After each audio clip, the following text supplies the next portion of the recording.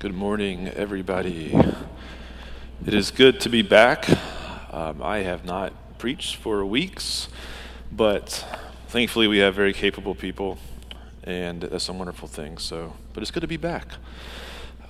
Before we even do anything, we were just sitting there just praying, and we were just, singing worship music. And the idea, is that we were before God in this place, attributing worth to Him, worth far exceeding our own, worth far exceeding anything else in this world, recognizing Him as our Lord, recognizing Him as our Savior. We're gathered together this morning as the body of Christ, as the church. I guess the question that, just for you to be considering, why are you here this morning? I feel like I ask that question often, but I want to, because I want to have that reminder. Why did you come to church this morning? It very well just may be a habit that you've ingrained in your life, and that's great. That's actually really good, okay? And I hope that habit continues. But why are you here? And I can honestly say, and I was just expecting this morning, I know that when we gather before God, it's not just that we come to, receive a good teaching or a nice time of worship and makes you feel good to walk out. No, but we're coming to meet with God. And we're expecting Him to minister to us, to share something to us, to speak to us, to reveal Himself to us, to have an encounter with God through His Spirit. That happens every week. And that's why we're here, right? So then when we go out to our workplaces and our homes and our families throughout the week, that we are not just refueled, if you will, right? But we're ready to bring that encounter with God in us and through us to those that we interact with throughout our week. That's why we're here. So can I just pray? I'm going to pray for our time because I want this to be a continued encounter with God this morning, that He may speak to us. I want to pray for this as we dive into the sermon this morning. Lord, what You have done for us by sending Your Son into this world, Lord, the love and mercy and grace You have shown us, Lord, it's beyond comprehension, Lord, and we thank You. We can never give enough thanks, Lord. Lord, I ask that we wouldn't just be here to sit and to be consumers this morning, to just absorb things and leave, but Lord,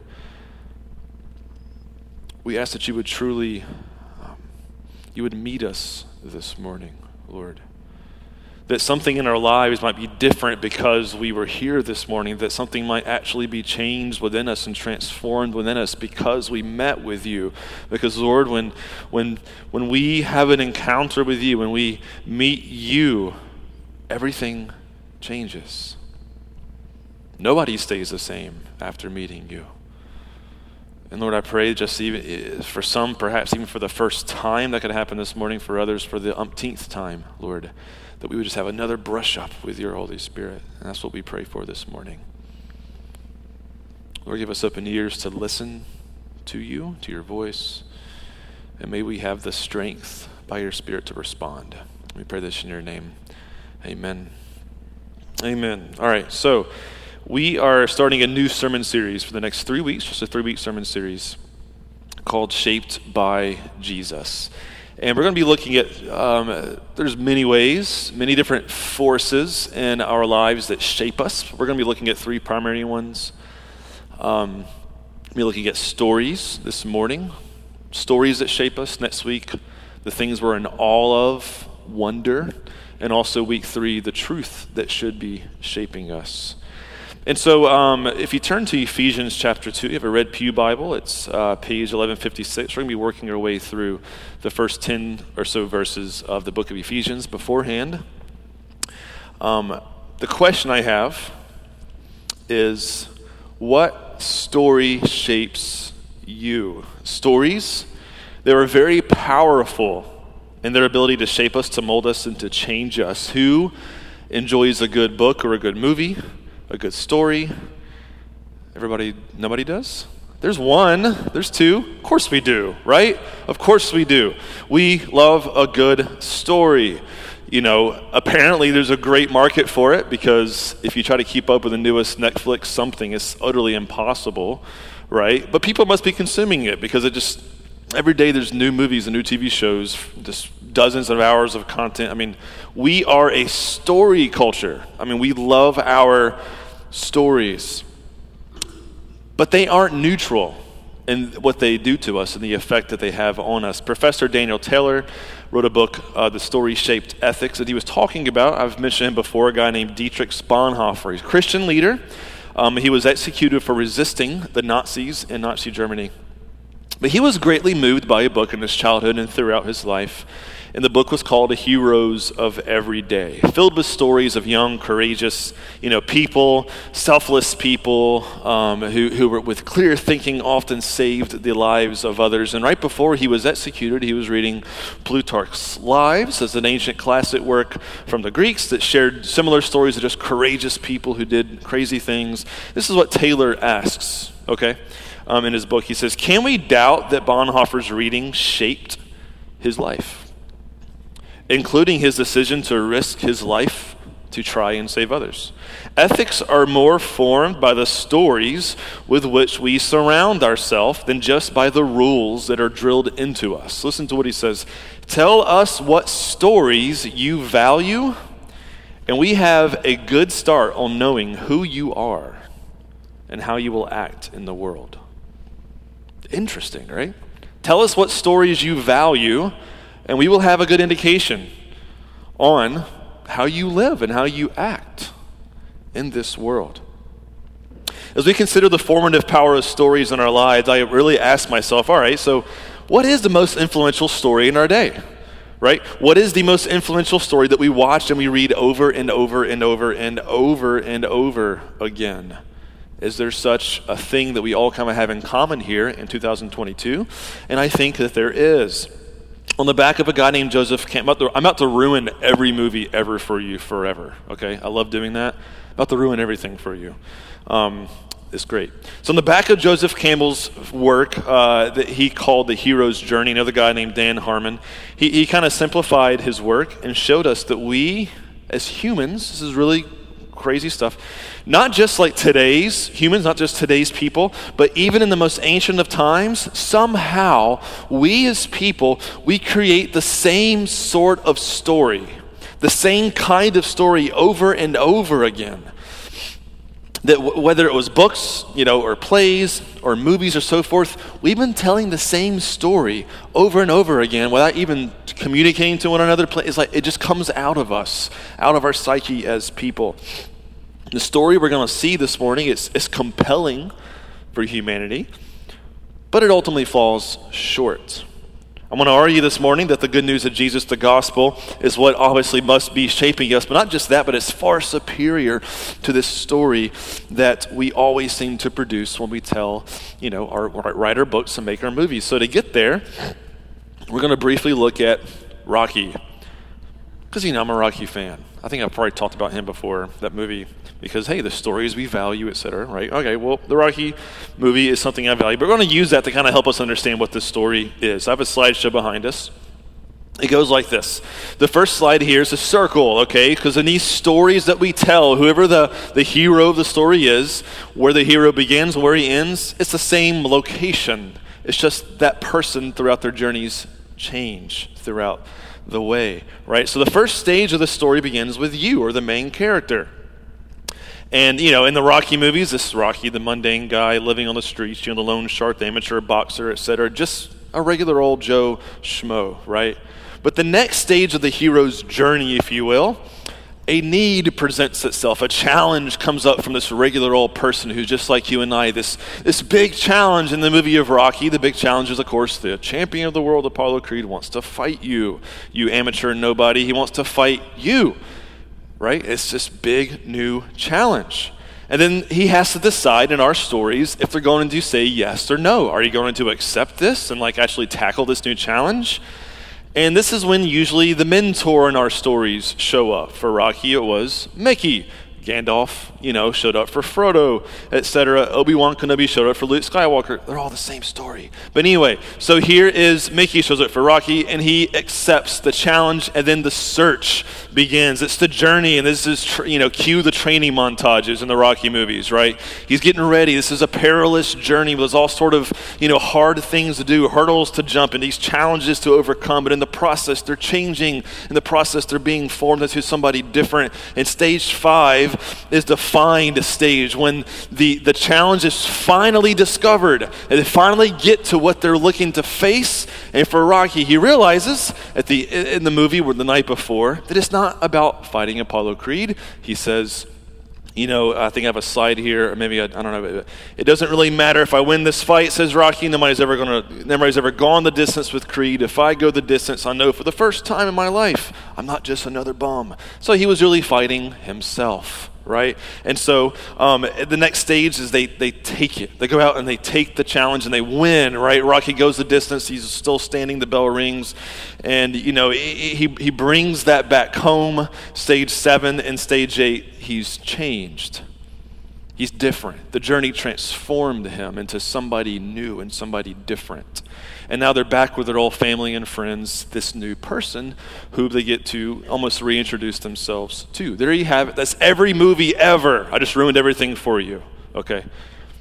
But there's something about that journey that we just described that's compelling in our human spirits that say, yeah, wouldn't that be great if I could go on some kind of adventure, right? But here's my question, though.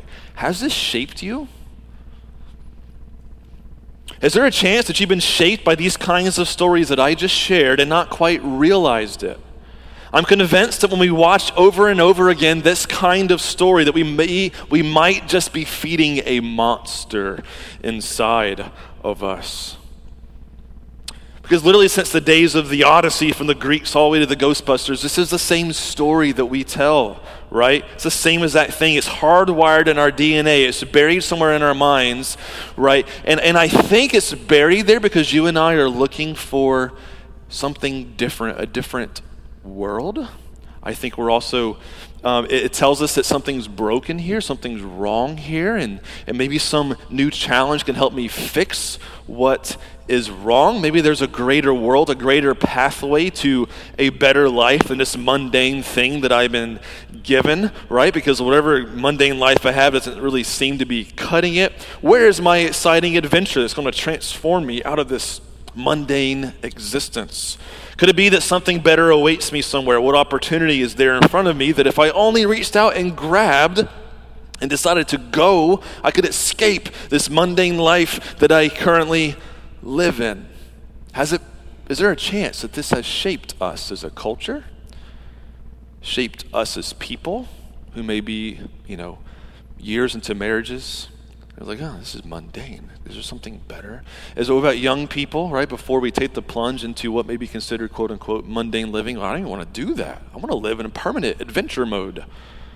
I don't want to go to that mundane life. I want to just live in adventure, right?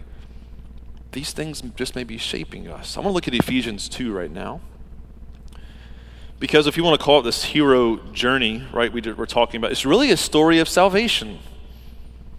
Rocky was, quote unquote, saved from his regular mundane existence when he became, the top contender and the one who did the unthinkable with the world champion. At its core, we watch these movies, we read these books and these stories, and we're watching somebody be saved or be transformed. It's scratching the itch in our souls that is looking for transformation, that's looking for salvation. I think we're all on the hunt for that. So Paul tells his version, if you will, of the hero's journey in Ephesians 2. He's writing to a Christian church. Okay, his audience is Christian. But let's see how Paul describes this journey of the Christian. We're going to see it is quite different. It's extraordinarily different. I really hope we can pay attention to this. We're just going to walk through, the good news this morning, the gospel according to Ephesians chapter 2. So let's look into this. We'll have more slides to kind of keep tracking us through our journey here in Ephesians chapter 2. We're going to begin here in verse 1 in chapter 2. So here we go. Stage 1 is you. How does Paul start the journey here for us? Verse 1, as for you, you were dead in your transgressions and sins. Well, that's exciting, right? We're dead in our sins? That's stage one? Yeah. We're not even in a mundane existence. We started off spiritually dead, deceased, devoid of life. Devoid of life from what? Transgressions and sins. All the marks we missed, all the targets we aimed and failed at to hit the bullseye, all the times, this is what transgression literally means, all the times we did what we knew, that moral code that's just in us, that's buried in us, that we knew that we were going against our own conscience, but we tried to somehow, repress that conscience and transform the conscience to say, it's okay, and you go ahead and do that. Right? Just a little side note. Imagine trying to convince yourself that cheating or stealing is okay, then doing it and trying to live afterwards. Maybe you're like, I tried to do that once. It doesn't work out. You lose sleep, right? Because this code inside of you says, no. Where did the code come from? Right? That's transgressions. We're disobeying God's law that he has placed on our own hearts. That's transgressions, falling short of that moral code. And all of these things in our life, they create a darkness in us. They pile up within us. And Paul says, yeah, because you're spiritually dead. You're spiritually devoid of life. That's the real problem for humanity. It's not a mundane existence. It's like, what do you do with that? What do you do with the fallenness of your own heart? What do you do with those thoughts that you know are disordered, right? What do you do with that? What happens? And Paul continues to unpack this to describe that need stage. Listen to this. He keeps going. Verse 1, as for you were dead in your transgressions and sins. Verse 2, in which you used to live, speaking to Christians who know Jesus, we'll get to this later on as we continue on, who used to live when you followed the ways of this world and of the ruler of the kingdom of the air, the spirit who is now at work in those who are disobedient. All of us, who? All of us. That means all literally means all in the Greek. It just means all, everybody. All of us also lived lived among them at one time, gratifying the cravings of our sinful nature, following its desires and thoughts. Like the rest, we were by nature objects of wrath. This is very uplifting reading, right? About to get very uplifting here in a minute. But it starts off. See, in this world, there is a kingdom right now. This is part of our story. We got to pay attention to this. There's a kingdom that is actually global. It's a kingdom over all nations. It has its own ruler. Paul refers to this ruler as the ruler, some translations may say prince, if you have that, of the kingdom of the air. The air is an effort to locate this kingdom. It's everywhere, in other words, is what Paul is trying to say. Elsewhere, this ruler is called Satan. It's not really a name as much as it's what he does. He's the accuser. And beneath him are fallen spirits, dark ones, evil ones. This kingdom Satan rules. It drives us towards things like destruction, towards enslavement to sins and addictions, towards a never-ending goose chase of self-satisfaction, often at the expense of those around us. He drives us to a brewing discontent within us that says, man, I could be so much more, right, if I just had it my own way. And this is the kind of the lie that was told to Adam and Eve on like page 1 of the Bible was, yes, God made Adam and Eve in his image, but Satan shows up and says, did you know you can be more like God? You can be something more. Did you know that? If you just take out and grab it, you can be more than what God even made you to be. You can be more. We don't visually see this kingdom often. Seldom do people really catch a glimpse of this. Sometimes it actually does manifest itself, but in the sickness of our hearts is present all times around us. It's the need stage for Paul, if you will, right? And how can humans break out of this? Can we break out of this on our own, like our heroes and heroines in our stories? Maybe with a little help from a mentor, right? With Obi-Wan Kenobi or whatever, Mr. Miyagi, or they're all the same movie. But, the mentor can show up and help you, right? Maybe that's what we need, just like a mentor. But the next slide shows us that we are now entering the go stage. This is where for Paul the story gets very different. Everything changes here from the stories we're so accustomed to tell in our culture. This is where the story changes. Rather than you and I deciding to step out on an adventure that will eventually save us and transform us into that hero, right, who can solve the challenges and all of our needs, someone else enters the story and does the saving. Somebody else inserts the story and kind of takes center stage here. Let's dive in here. Verse 4. But because of his great love for us, God, who is rich in mercy. But because of his great love for us, God, who is rich in mercy. The story comes to a quick halt. Okay, Paul describes our needs and how we are, right? We're in the state of just kind of lostness, where sin kind of rules and reigns in our hearts. We know we need to break free of this, break out of this. And Paul doesn't say, so get to work and break out of it. No, he says, but God shows up.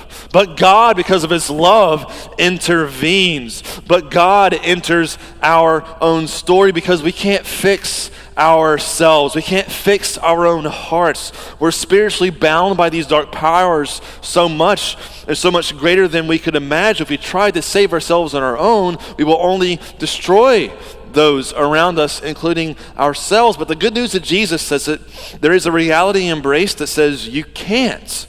You just simply can't, if you will, be the hero of your own story. You can't be the one who fixes what's in front of you. You simply cannot be. It doesn't matter if Yoda showed up. Same idea, Mentor, right? Same movie. Yoda shows up. It doesn't matter. You can't fix yourself. The scriptures are clear that we don't have the tools we need to save and transform ourselves. Because remember, here's the key. You were spiritually dead.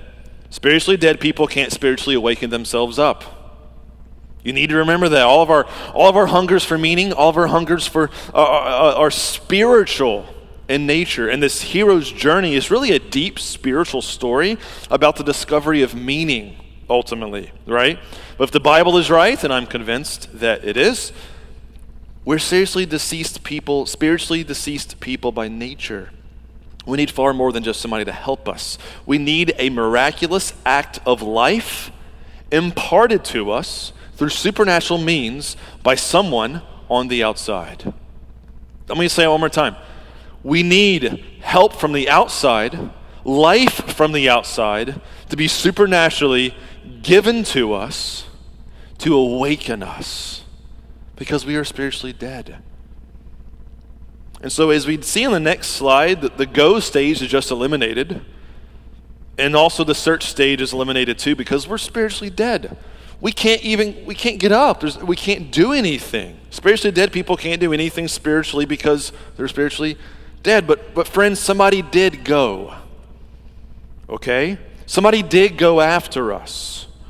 You understand here? Do you guys see how this story works here? Somebody did go after us, because Paul said, but God, driven by his mercy, driven by the richness of his love for us, his great love for us. Verse 4, we can keep going here in that slide, but because of his great love for us, God, who is rich in mercy, made us alive with Christ, even when we were dead in transgressions. It is by grace you have been saved. It is by grace you have been saved. And God raises us up with Christ and seated us with him in the heavenly realms in Christ. God sent Jesus into this world to set the captives free. God sent Jesus to open the eyes of the blind, to free the oppressed, to light the burdens of those in spiritual poverty, those who are spiritually dead, to give hope and to give life to this world by becoming hope and life and grace and mercy for our salvation. He took the burdens of all that is broken in this world on his own shoulders in our place and as our substitute, not because he needed any saving, but rather humanity did. And this is where something very important happens. We need to really pay close attention to Paul's words and the language he uses. For the Christian, our story becomes unified to the story of Jesus through the Holy Spirit. Okay? In these movies we watch, in this hero's journey, it's always the hero, right, who's the center. It's his or her story, the whole entire movie. But as Christians, our story gets blended with Jesus, and we become participants in Jesus' story. Listen to some of these verses. I've said these before from the pulpit many times, but we need to hear this, okay? Our stories become participants in the story of Jesus. Why else would Paul say in Galatians 2:20, I have been crucified with Christ? Well, he wasn't actually on the cross with Christ. We know that's not what he's saying. He's saying, no. I have been crucified with Christ. It's no longer I who live, but Christ who lives in me. What is he saying? The sin within us has been put to death. The strongholds of Satan and his kingdom of the air have been broken through the death of Christ, for it was on the cross, as he wore the crown of thorns, that he truly became our king. And so when we are liberated from this kingdom of Satan, when we are delivered from our own sins, we can see that the cross was what put those things to death in our life. When the Holy Spirit shows up, when we give faith to Jesus, Paul says, yes, they're dead. It's almost like I've been crucified with Christ. I'm dead to those things now. I'm dead to them. I have died to those things, but we are also, if you will, co-resurrected with Christ. We will be when he returns in flesh and blood. We will receive new bodies in the day when he returns. But today, our spiritually dead state is forever reversed in Jesus. When he busted out of the tomb on Easter morning, we did as well. We were made alive in him. When you become a Christian, you bust out of that sin tomb. You bust out of that death tomb, that spiritually dead tomb. You break out of there because Paul said, if you caught it, he made us alive with Christ. In our spiritually dead state, now we've been raised up. We've been made alive with Christ. This new life of Christ is shared and given to us by the Holy Spirit. All of this while we were still dead in our transgressions. Right? We didn't do this. It was an act of God. We couldn't have done any of this because we were still spiritually dead. All of this is by grace. By grace, you have been saved. And even more so, says Paul, we were co-exalted with Christ. As he took the highest seat in the cosmos at the right hand of the Father, Paul says, in our new union with Christ, we are also seated with him in the heavenly places. Friends, we are not the center of our own story. We are not the center of our own story. We are not in control of our own story. There's no hope if you were in control of your own story. You will find no hope if you try to take control of your own story. So many churches preach about Jesus as if he's our Mickey or, our Gandalf to come and just kind of help us out. I can't tell you how many sermons I hear of you need help, well, Jesus is here to help you out. He's here to kind of just, encourage you and to help you on your journey in life. No, he's not. Partially, sure, the Holy Spirit is our helper. He's so much, at minimum, he's that. I guess he's not less than that, but he's so much more than just a mentor for us. He's our Lord. He's our Christ. He is our Savior. He is our hope. He is our life. Do you understand this? That's so much better good news than him simply just being a helper for us. The Holy Spirit certainly is, but he's our Savior. He's our Lord. That's not how the scriptures describe what it means to follow Christ. Jesus makes this truth of our image bearing, that we are all made in God's image, a reality by spiritually joining us to himself through the Holy Spirit. And when we take on the life of Christ as our own, his way of living becomes our own. When his power becomes available through the Holy Spirit, it is in that life that we begin to discover what it really means to be human, how to live, how to love, how to interact with our families and our neighbors and coworkers, how to forgive, how to give grace, how to speak truth, just like Jesus did. His way of life begins becoming our own. And rather than like our heroes do in our stories that we see in our culture, rather than needing to escape the mundane life we live in, Jesus transforms us here and now. And suddenly what we may think as of mundane things, when we see in light of Jesus and his kingdom, things become beautiful. Things become wonderful. Things become more opportunities to serve and to love others and rather just simply mundane living. So I want to summarize. I hope you get a clear picture of this story, the gospel story here. Let's summarize this in the next few slides. You are in need, so Jesus went. He searched. He's the one who journeyed through the trials and tribulations by becoming human, a human being for you. And you didn't find God because you were spiritually dead. Rather, while you were dead in your trespasses, he found you. That's huge, guys. He found you.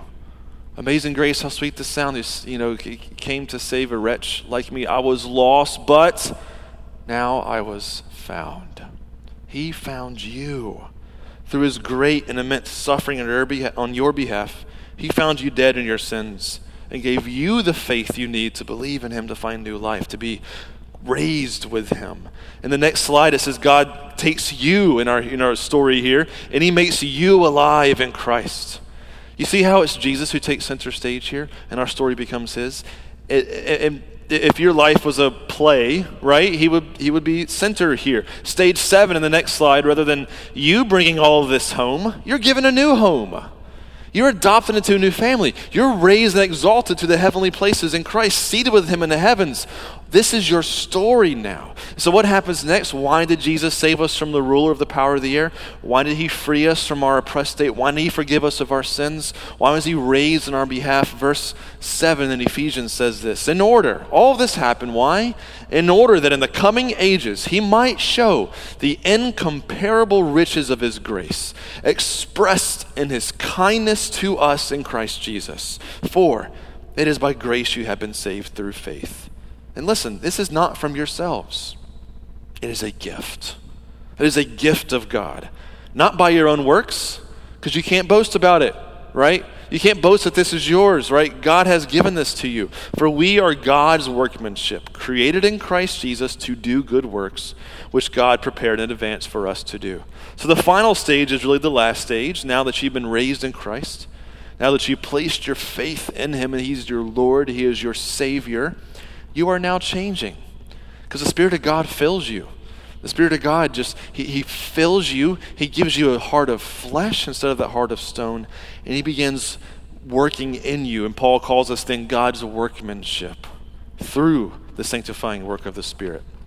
If we can sum up the Christian life, Jesus, when he was asked, what is the greatest commandments? Love God and love neighbor. This is the workmanship of God through us, right? Paul is trying to tell us this is the kinds of works we are prepared to do, to be agents of God who love him and who love our neighbor, to spread this good news of forgiveness of sins to those around us. And so on the back end of our sermon, I want to call the worship team up here, and I have a few more questions. I just laid out the story of the good news. You've heard it before here.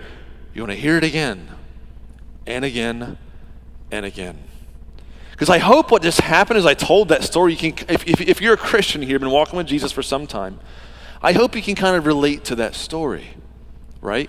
I hope you can kind of find yourself in that story that we just told of when you met Jesus, of when you first met him and he began changing you, and you realized, yeah, I remember when I was in that state of sin, or even in your Christian life, I remember when he once again just offer forgiveness and the power of the Spirit to transform me. I remember that when that happened, and you can trace yourself in that story, right? So when it comes to your own story, does the cross and resurrection of Jesus come to mind? When you think about your own story, are those events of Christ, do they come to your mind as events that you can, yeah, I remember when my sin was nailed to the cross. I remember when I first realized that. And I remember when, when I fell into sin once again, when I realized when I repented of that, and I felt just the glory of the washing of renewal of the Holy Spirit to say this sin is gone, you're forgiven, you're cleansed. I remembered when that happened again, and I remember the cross. I was like, yes, it's dead on the cross. That's such a huge part of my story, that my sin was nailed to the cross. But even more so is the resurrection of Christ a part of your story that says, yes, I'm aware that Christ is making me alive, that the grace he has given me is changing me. When you think of your story, there's a cross and resurrection. Is it in it? Or do you simply think of your story as one that you have by the own reins, that you have complete control of, that you're trying to control on your own strength and your own power, and Jesus is just something you try to grab at to come and say, hey, come and help me out here. Okay, thank you so much. Or is his story yours? Secondly, We're not simply people who are saved from sin, right? That resurrection must be a part of your story. We are gifted with the Spirit for the common good, as 1 Corinthians 12:7 tells us, right? That God is when you understand what the command to love God and love neighbor and know why the Holy Spirit is given to us, what happens is we realize all of life becomes not about us, but about God and others, and it can make those simple things like who loves a pile of dishes in your sink? Exactly, nobody, right? We're not like excited to go wash our dishes. But what happens though when the Spirit fills us and changes us is a little thing in our minds that says, you know what? Actually, people need clean dishes. Hey, I get to serve somebody. I want to wash the dishes with love because people need clean dishes. The mundane becomes transformed to an act of service and love for others. It's not something you need to escape anymore, right? Your marriage becomes something you don't need to escape anymore to go find some better spouse. It's a person to Jesus to say, wow, I have the opportunity to love and sacrificially come to this person with my life. Say, how can I give up myself for your flourishing? That's how Jesus transforms our marriages. Parenting becomes something like, instead of these kids as just an obstacle to my career, an obstacle to my achievements in life. No, it's like I get this precious stage of little kids in front of me, or teenagers, little ones, whatever age they might be, and say, God has gifted me with this, and I get to be a parent of them for this season of time. Lord, help me to do it. I don't want to escape this anymore. Lord, empower me to love and sacrifice even for my kids and be an agent of truth and discipline and care for them. God transforms the mundane and gives you power to face it with joy.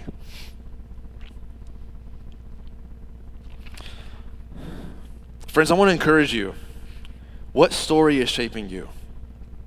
What story is shaping you? The gospel story is your story, and I'm encouraging you this morning to live it, to embrace it. To embrace this gospel story as your own story. As we close here, if you're hearing this and you're not quite sure you're a Christian, the time is always available to place faith in Christ so his story can become yours, so your sin can be washed away, so he can be given new life from the Holy Spirit, all the gifts that he provides us in life. If you're a Christian here and you come and you're just bringing friction from your own day-to-day week and just a lack of contentment and just a feeling of like the world's caving in, and I feel like I have to break free of this, there's a good chance that you are working relentlessly in your own strength to try to fix what's happening in your own heart. There's a good chance that you are just laboring to try to fill that void with whatever it might be, all right? There's a great chance you're doing that right now. Let Jesus fill that void. Let his story become your own. Turn from taking the steering wheel over your own reins, right? Let go of that. This is not about you, it's about him. So let me pray. This is the time in our service we have what we call ministry time. We have people available for prayer. As the last song is played, I made Derek sing this song last because sometimes music can really sing a sermon better than I can preach it. So this is like the sermon in song, okay? In case you get lost, like, what did he say the whole time? Well, just hear the words. They do it better than me. So listen to the lyrics, sing this, and pray it. And people will be available up front for you to come. If you need to confess of sin, come up. Repent, right? And it's confidential. We're not going to tell anybody, right? We're going to keep it, between us. But just come and confess sin and be delivered from the burden that you're carrying. If you're looking for hope this morning, come forward and just cry out to Jesus. We would love to minister to you. God wants to minister to you this morning and to meet you this morning. So we'll have men and women both available. And so they're going to sing. Let me pray. And during the song and after, come forward for prayer. Jesus, we love you, Lord. I just earnestly ask that our lives can be shaped by this story, Lord. For those who are just tired from trying to find meaning on their own strength and to fill that void in their life and are seeking for some kind of escape, and they're just really have allowed this kind of cultural story that we've talked about this morning that kind of really just shaped them too much, Lord. Help us turn from that and just to embrace you, Lord. Holy Spirit, I pray that you would come even now into your people, Lord, and bring transformation into our hearts, Lord. Change us from the inside out, Jesus. We long to be people who are just shaped by you, shaped and participants of your story in our own lives, Lord. Help us to be people who are known as love, as you are a God of love. Help us to be known as people who carry around in us to crucify Jesus in as we just continually die to our own sin. But Lord, help us to carry around the life of Jesus as we are being transformed into your image, Lord. Help us, Jesus, that Wilmington may see hope in this church and how we live and how we love, Lord. We invite you, Holy Spirit, to come into our lives in deeper, more filling ways. We need you, Jesus. We pray this in your name. Amen. Would you come up as the Spirit leads? Thank you.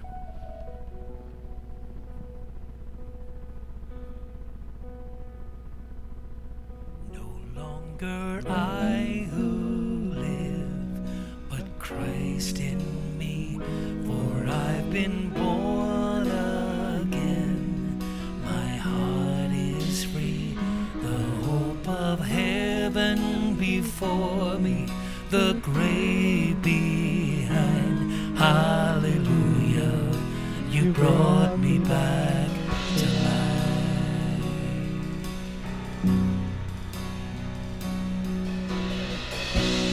I won't forget the moment I heard you call my name, out of the grip of darkness into the light of grace. Just like Lazarus, oh, you brought me back to life.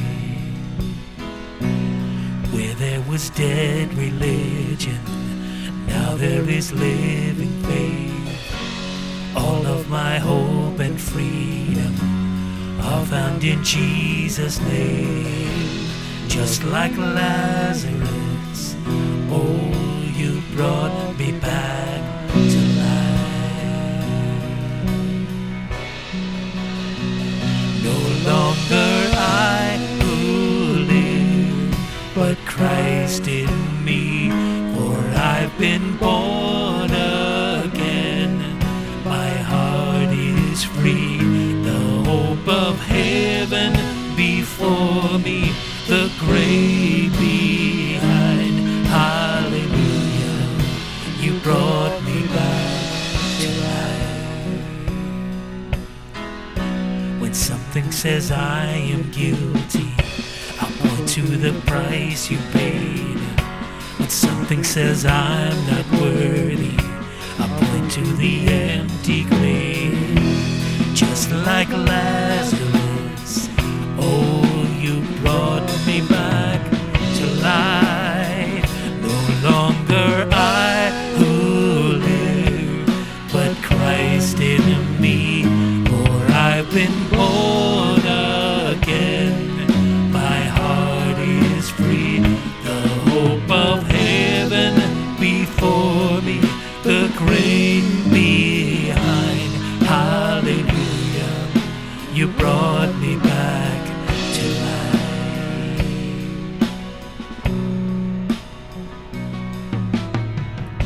How can I begin to thank you for all that you've done for me? Jesus, to fully praise you, it will take all eternity.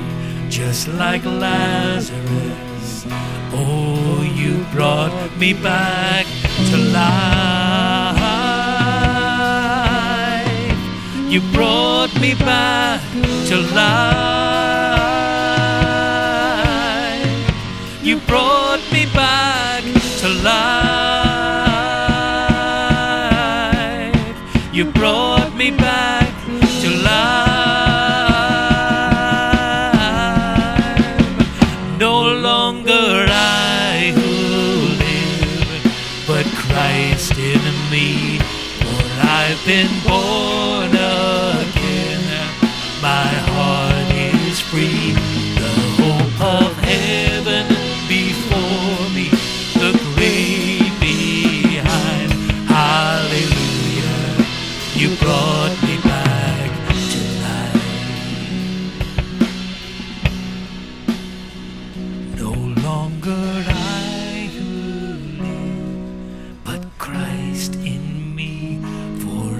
been born again. My heart is free, the hope of heaven before me, the grace